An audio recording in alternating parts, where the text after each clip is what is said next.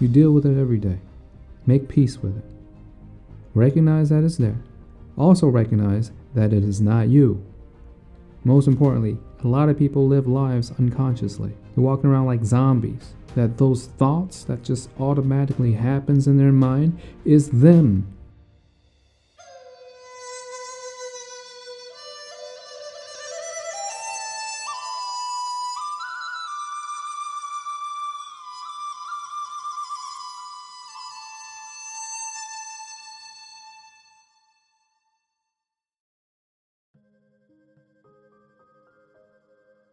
Good morning, good afternoon, and good evening.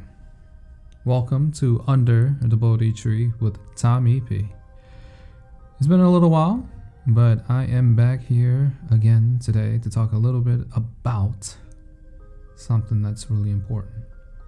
Something that we all deal with on a daily basis, but not all of us take notice of it. And that is you recognizing your ego. And what's it trying to do for you right now? And most of the time, a lot of people have their ego control their life to a point of self-sabotage.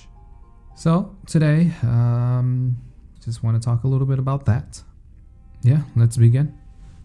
Curse word of the day is Dick Weasel. Let's say in your life you have this dream, this vision for yourself, of all the things that you desire in life. In finances, how your financial situation looks, your social life, your love, romantic life, and in all that, are you in joy in living a life of purpose? And with each one of these facets, guess what? Guess who's always there for you when you're trying to do great things for yourself? Your ego. Your ego is always there. Many times to protect you, but it can completely sabotage your life, especially when you're trying to realize these goals that you have for your life. Let's say you wanted to start your own business.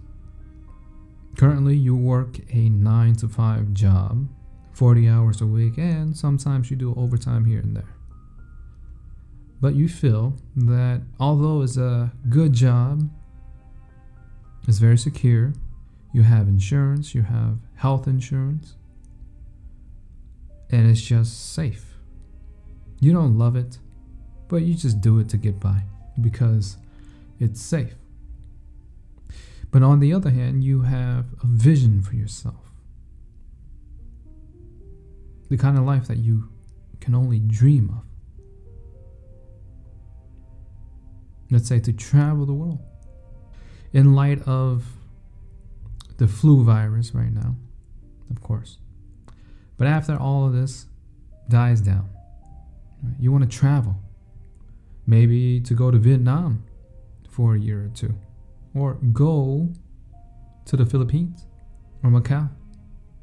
And that's what the kind of life that somebody out there may want.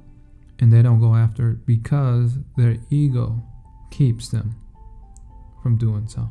That's why you got to stop your ego. You got to recognize when the ego is there and work with it. First thing, recognize that it's there. Really, the sky is the limit for what you want in your life, but it really depends on you. Do you believe that you can do it? If you don't, you're right. But if you do, you're absolutely right. So you want this life, but your ego tries to keep you safe. And you can go down the line of everything that you desire in life, and the ego will always be there. May it be in your social life, your health, romantic life. Your ego will always try to make some kind of excuse that it's not worth it. Don't try and do that. You'll get hurt again or you'll fail again. You have to know that the ego could be a friend, but also at the same time, a pain in the rear ass. Your ego is a dick weasel. You deal with it every day. Make peace with it. Recognize that it's there. Also recognize that it is not you. Most importantly, a lot of people live lives unconsciously. They're walking around like zombies.